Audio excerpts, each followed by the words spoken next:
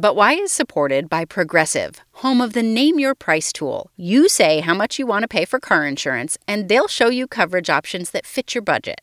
It's easy to start a quote. Visit Progressive.com to get started. Progressive Casualty Insurance Company and Affiliates. Price and coverage match limited by state law.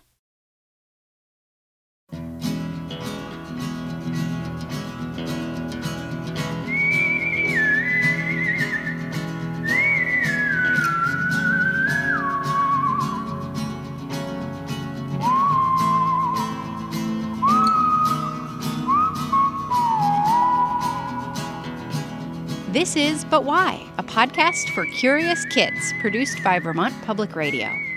I'm Jane Lindholm, and today we're putting out a special episode because something neat is happening this week that we wanted to make sure you are aware of. On Thursday, February 18th, a robot called a rover is expected to land on the surface of Mars and begin collecting information scientists hope will help us learn if life ever existed on that planet. The rover is called Perseverance. Perseverance means not giving up, continuing to work toward a difficult goal even when challenges are placed in your way. And it's quite a challenge just to get to Mars. The rover was launched on a rocket from Cape Canaveral in Florida more than 6 months ago by NASA, the U.S. Space Agency. And it has been traveling through space ever since on a path to Mars. And now people all over the world are eager to watch it land on the planet and get to work. By the way, it's not just Perseverance that's going to land on Mars. There's also a helicopter called Ingenuity. Ingenuity means cleverness, creativeness, and resourcefulness all rolled into one word. Ingenuity, the helicopter, is basically a drone. There's no one inside flying it around, just as there are no people on board the rover. But Ingenuity is the first helicopter to ever test fly on another planet. So when NASA reached out to us this week to ask if we'd like to do an interview with one of the scientists helping to lead this mission to Mars, we said yes. And we brought along some of your questions about Mars for him to answer too. Here's who we'll be talking to in this episode. My name is Mitch Schulte, and I am the program scientist at NASA headquarters for the Mars 2020 mission and the Perseverance rover. It's a very cool job, so I get to send stuff to Mars, which is really fun. We're sending a new rover, which is a copy of the previous rover, but it has all new instruments on it. And I was the person at NASA headquarters who was responsible for running the process to decide which instruments we got to put on the rover. How cool does that job sound? Now, on Thursday, the rover, which has been flying through space since July 30th of last year, will finally approach and then touch down on Mars. I thought maybe some of the people who work at NASA would be running around doing important and kind of crazy things on Thursday morning to make sure the landing goes well. But Mitch told me, actually, not really. What will happen is that the rover will make its final approach to Mars and go through the atmosphere and go through the whole process of safely landing the rover on the ground so that we can start doing the great science. So you don't have to do anything here on Earth? You just sit back and watch? Well, pretty much, because we've already pre-programmed the rover to do all of that stuff on its own, because trying to do it in real time is not possible because Mars and Earth are so far apart. So a radio signal between Earth and Mars takes 11 minutes and 22 seconds on Thursday to go all the way from Earth to Mars, and then 11 minutes and 22 seconds to come back from Mars to Earth. So we don't have time to do it in real time. The whole process of the rover landing on Mars only takes about 7 minutes. So we can't do anything to the rover in real time to correct anything. So it's all been pre-programmed to do the landing on its own. You could kind of picture it like trying to have a conversation with someone where your phone lines are delayed and you say something, but then if you had to wait 11 minutes for the person to respond, but you had already said something else, that's just, you couldn't have a conversation like that or tell somebody what to do on the other end of a phone line like that. That's exactly right, and we've all been experiencing that as we're working from home, doing everything by Zoom. There is that delay that you get, and that really is a problem if something is happening that you need to tell the rover to do. So we make sure that it accounts for all of those things beforehand so that it can do them without asking us and without us having to tell it what to do. Hi, my name is Aria. I'm 5 years old. I live in Dayton, Ohio. I want to know what the robots are doing on Mars. Aria says, I want to know what the robots are doing on Mars. That's a great question. So the robots on Mars are doing a lot of science and doing a lot of exploring. So there are a lot of things that we know about Mars, but there are a whole lot of things that we don't know about Mars. So every time we send a new mission to Mars and a new rover, we send it to a different place to figure out a new part of the planet. And we want to study the geology. We want to learn what happened to that particular area to make it look like it does.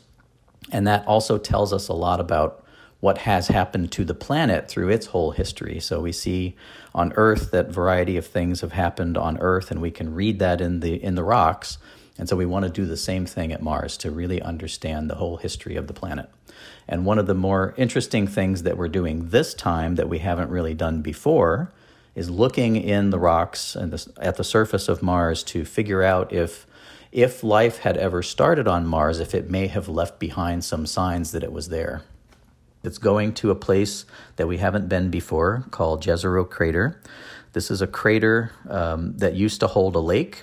3.5 billion years ago, it was filled with water, and there was a river that ran into the lake.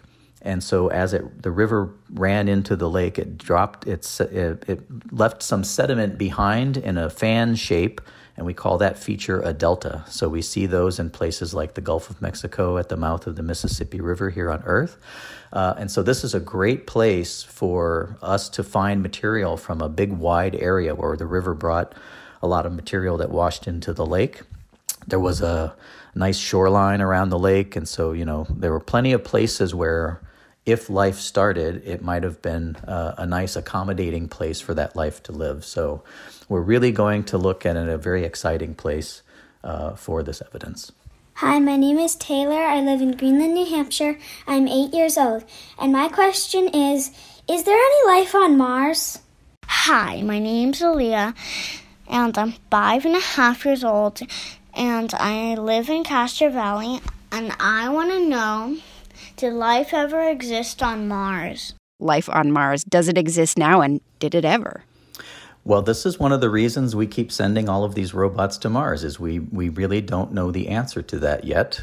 We have not found any evidence yet that's definitive that indicates that life exists on Mars or ever existed on Mars. We think that early in Mars's history as a planet would have been a better time for life to exist on Mars, because right now the surface especially is very cold and it's very dry. There's no liquid water at the surface, and as we know, we all have to drink water, and everything, has water in it that's alive here on Earth. And all of those environments where there's water, that's where we find life. But since there isn't any at the surface of Mars right now, it is possible that life may exist on Mars right now, but probably not at or near the surface. If it does, it probably lives deep underground, where there's a potential for there to be liquid water.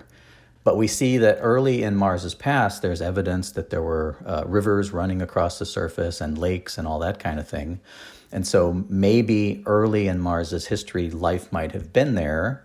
And so one of the goals of this mission is to look in those rocks from a really long time ago to see if life might have left behind some evidence of itself.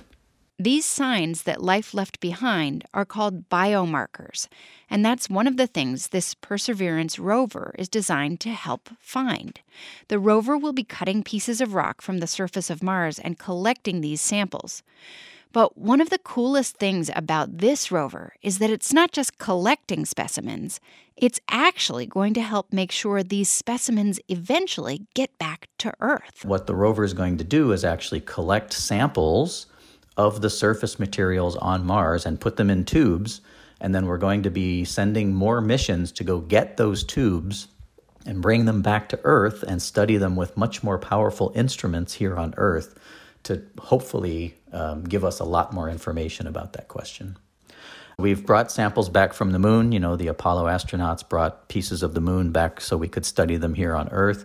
But this will be the very first time that we've been able to bring pieces of Mars back to Earth to study. Now, the interesting thing is that there actually are pieces of Mars on Earth that have come here as meteorites that got knocked off of Mars by big asteroids hitting the surface, but we have no idea where on the planet they came from. They're all what we call igneous rocks, so they were made in volcanoes, and they don't have any evidence in them that we can definitively say was evidence of life. So what we want to do is look at the kinds of rocks and sample the kinds of rocks that here on Earth typically contain evidence of life, like sedimentary kinds of rocks or hydrothermal rocks that are altered by water, and look at those. So we really want to be able to select the kinds of rocks that we bring back. And we've never been able to do that before from Mars. It would be a really big deal if we found evidence for life in a place beyond Earth. This is one of the things that we're really interested in understanding, not just as scientists, but as people. Are we the only example of life that's out there?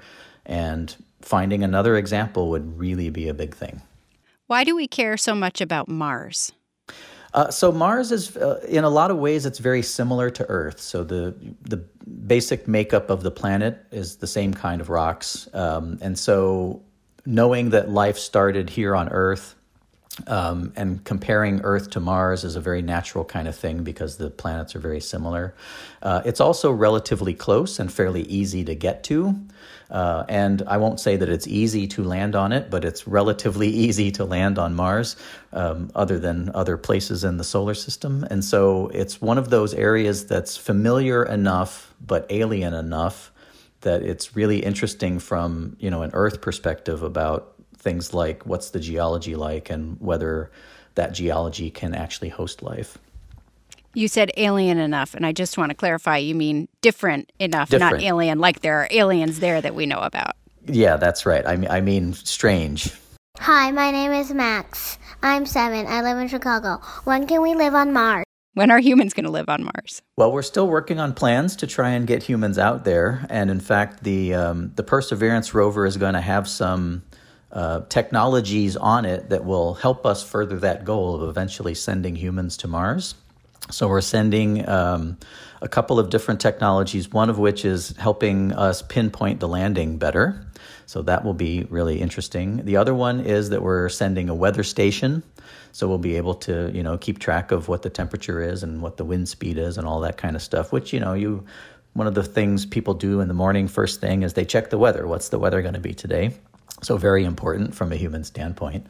And then the final technology that we're sending to demonstrate for the very first time is being able to use materials at Mars that will help humans when they get to Mars. So the experiment will be to take carbon dioxide out of Mars's atmosphere, which is the primary gas in Mars's atmosphere is carbon dioxide, even though it's very thin atmosphere, and take that carbon dioxide and strip oxygen out of it.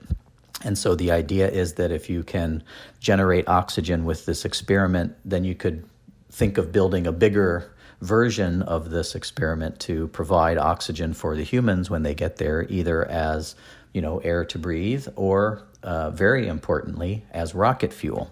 So you need something to burn the rocket fuel, and oxygen is a great thing to use to burn rocket fuel. And so that would mean that if you sent humans there, they wouldn't necessarily have to bring absolutely everything with them. They could use what's at Mars to get back home. In just a moment, we'll learn more about the atmosphere and landscape on Mars and why it's often referred to as the red planet. But first, a message for the adults who are listening. We have support from Paramount Pictures' new movie, If, in theaters May 17th. This movie introduces audiences of all ages to Bee, a curious young girl with the ability to see everyone's imaginary friends, a.k.a. IFs. Get it? Imaginary friends?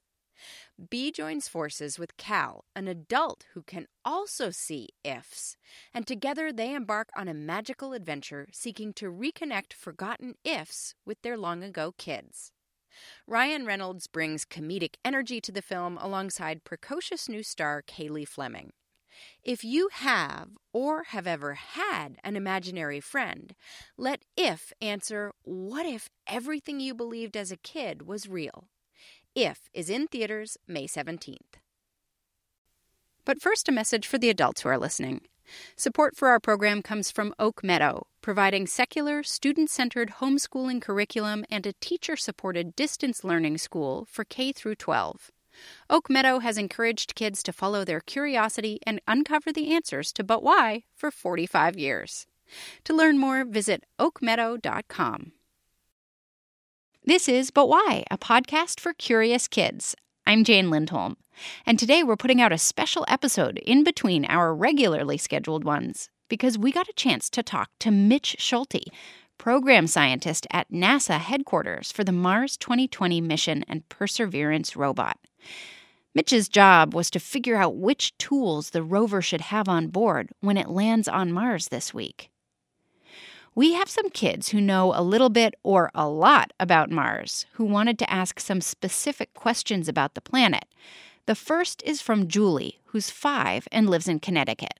And my question is, why is Mars dry even though it's so far away from the sun? Why is Mars dry even though it's so far from the sun? What we think happened is that Mars used to have a thicker atmosphere and it had more water. But over time, Mars's atmosphere was sort of knocked away from it by the action of the particles streaming away from the sun. So there's this thing called solar wind, which are very high energy particles that come from the sun. And they, over time, have knocked Mars's atmosphere away from it. So Mars's atmosphere is very thin now, as I said, and part of the reason for that is because Mars is relatively small, so it just doesn't have enough gravity to hold all of the atmosphere there. And so the sun has been stripping away the atmosphere over time, and by doing that, it has sort of taken away Mars's blanket that kept it nice and warm. And that process, of course, has resulted in a lot of molecules, including a lot of the water, escaping into space. So let me see if I can picture what that kind of is like. When we think about water evaporating here on Earth and it evaporates and goes up into the atmosphere, are you saying that then it sort of gets pulled out of the atmosphere in Mars and all that's left is the dry air because of the solar winds and because the atmosphere can't hold on to that moisture? Yeah, exactly. And so when you break water apart, so when it goes into the atmosphere, it gets hit by radiation from the sun and breaks it into pieces. So the very light piece of that is the hydrogen. So water is 1 hydrogen atom and 2 oxygen atoms. If you break that apart, then it's easier for the hydrogen pieces to escape because they're very, very light. And so the heavier things tend to get left behind, but the light things escape. So that process of breaking the water apart and then losing part of it to space because of the sun is the result of Mars sort of drying out. My name is Sila. I'm 8 years old. I live in Toronto, Ontario. My question is, what is Mars' atmosphere like? So as we know from Julie, Mars is dry, but beyond being dry, what is the atmosphere on Mars like? The atmosphere is very thin. So here on Earth, when you're standing outside, there is 1 atmosphere's worth of pressure pushing down on you. So that's what it feels like when you're standing outside. On Mars, that pressure is only 1/100th of what it is here on Earth. So it's not very much pressure at all. On Mars, the primary composition of the atmosphere is also very different than Earth's. So Mars's atmosphere is mostly made out of carbon dioxide. Here on Earth, we have only relatively small amounts of carbon dioxide in the atmosphere, and the atmosphere is mostly made of nitrogen and oxygen. On Mars, it's mostly carbon dioxide with tinier amounts of things like nitrogen and argon and other kinds of gases. So it's a very different composition. It's a very different pressure. And of course, because the atmosphere is so thin, then it's also very cold generally on Mars as well. And as I mentioned, the atmosphere here on Earth sort of acts like a blanket and keeps some of the heat in. On Mars, when the sun goes down, because there's not enough atmosphere to keep it warm, it gets really cold at night, as an example. And describe what the landscape looks like from what we know so far of Mars. Pretend we're in the rover. We're in that little video eye of the rover. What would we be seeing? You know, a lot of things would be very familiar, and some things would seem kind of strange. So, for example, we see, that there are volcanoes, there are canyons, there are mesas, and all of those kinds of landforms that you see in the desert here on Earth, out in the southwestern part of the United States, for example. But Mars has the largest volcano in the solar system. So Olympus Mons is 3 times the size of Mount Everest. It has the largest canyon, and the canyon called Valles Marineris, if it were here on Earth, would stretch all the way from Los Angeles to New York. So just very big scale kinds of things. You wouldn't see any water on the surface, so you wouldn't see any lakes or rivers, but you would see dry riverbeds. Also sort of like you might see in the desert sometimes. So like I mentioned before, things are familiar and yet kind of strange. Hello, my name is Kinley, and I'm 6.5 years old, and I'm from Miramar, Florida, and my question is, why does Mars have 3 moons instead of 1? Thank you for answering my question. Kinley asks, why does Mars have 3 moons instead of 1? Well, Mars has 2 moons instead of 1, and so the difference is how each of the planets got their moons. So Earth's moon actually formed because very early, right after the Earth had started forming, it got hit by a big giant asteroid. And that collision actually resulted in having our moon. So the material that got thrown off of Earth combined with the material from the object that hit the Earth coalesced around the Earth to form the moon. On Mars, we don't know that same process actually happened, but the reason that Mars has its moons is still a little bit of a mystery, but one of the leading ideas about that is that a couple of asteroids from the asteroid belt, which is out past Mars, got a little bit too close to Mars, and Mars captured them gravitationally by gravity. So it sort of just brought them into its orbit. And so that's why Mars has those 2 moons. And I wonder if what Kinley is also thinking about is that there's been some discussion that Mars may at one point have had a 3rd moon, right? That's possible. Again, we don't really know.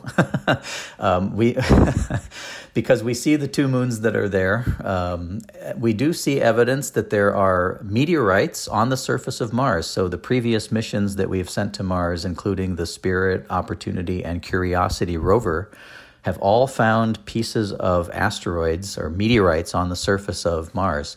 So it's possible that there were more in orbit around Mars and they just crashed into the surface.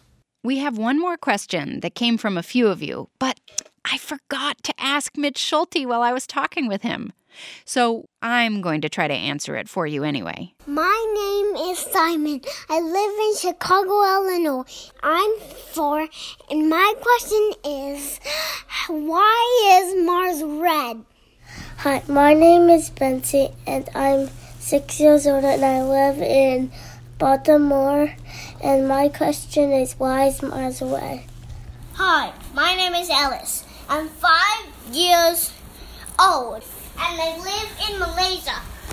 My question is, why is Mars red? That's a great question, Simon, Betsy, and Alice. Now, if you've ever looked up at the night sky and had someone point out Mars, you might have noticed that the planet looks kind of reddish. Mars looks red because there's a lot of iron in the Martian landscape. And when iron is exposed to air, it can oxidize or get rusty. And that rusty color is what you're seeing when you look at Mars. But it's not just the rocks and the landscape itself that looks kind of red. Remember how we talked about how dry Mars is? Well, that dry landscape can kick up a lot of dust, and that dust is rusty. So the atmosphere around Mars is filled with that rusty-colored dust, making the whole planet appear red to us here on Earth, because we're looking through the atmosphere, that dusty red atmosphere, to the planet. When you actually look at some of the pictures that previous Mars rovers have sent back to Earth, you'll discover that the landscape on Mars isn't all red. There are lots of different colors to the desert landscape. Some of it looks kind of brown, some of it is sandy colored, some of it is pink or red, and some of the landscape even has a kind of green hue. But from here on Earth, Mars looks pretty red, so that's why we call it the red planet. We are bound to learn some new things about Mars from the rover Perseverance. You can find out all about it on the NASA webpage. We'll provide a link in the show notes and on our website, butwhykids.org. And if you're listening to this episode before Thursday, February 18th, 2021, you can even watch the rover land on Mars live. Well, almost live. Remember, it takes 11 minutes and 22 seconds for the signal to get all the way from Mars to back here on Earth. Things could change, of course, but it's supposed to land around 11:15 a.m. Pacific Coast time. That's 2:15 in the afternoon on the east coast of the U.S. and Canada, 7:15 in the evening in the U.K., or Coordinated Universal Time. Are you going to watch? And do you think Perseverance will find any signs that there is, or maybe used to be, life on Mars? What do you think that life might have looked like? I guess we'll just have to wait and find out. In the meantime, thanks for listening to this special episode, and big thanks to NASA and Mitch Schulte for coming on the show. But Why is produced at Vermont Public Radio by Melody Bodette and me, Jane Lindholm. Our theme music is by Luke Reynolds, and we're distributed by PRX. We'll be back in less than 2 weeks now with an all-new episode. Until then, stay curious.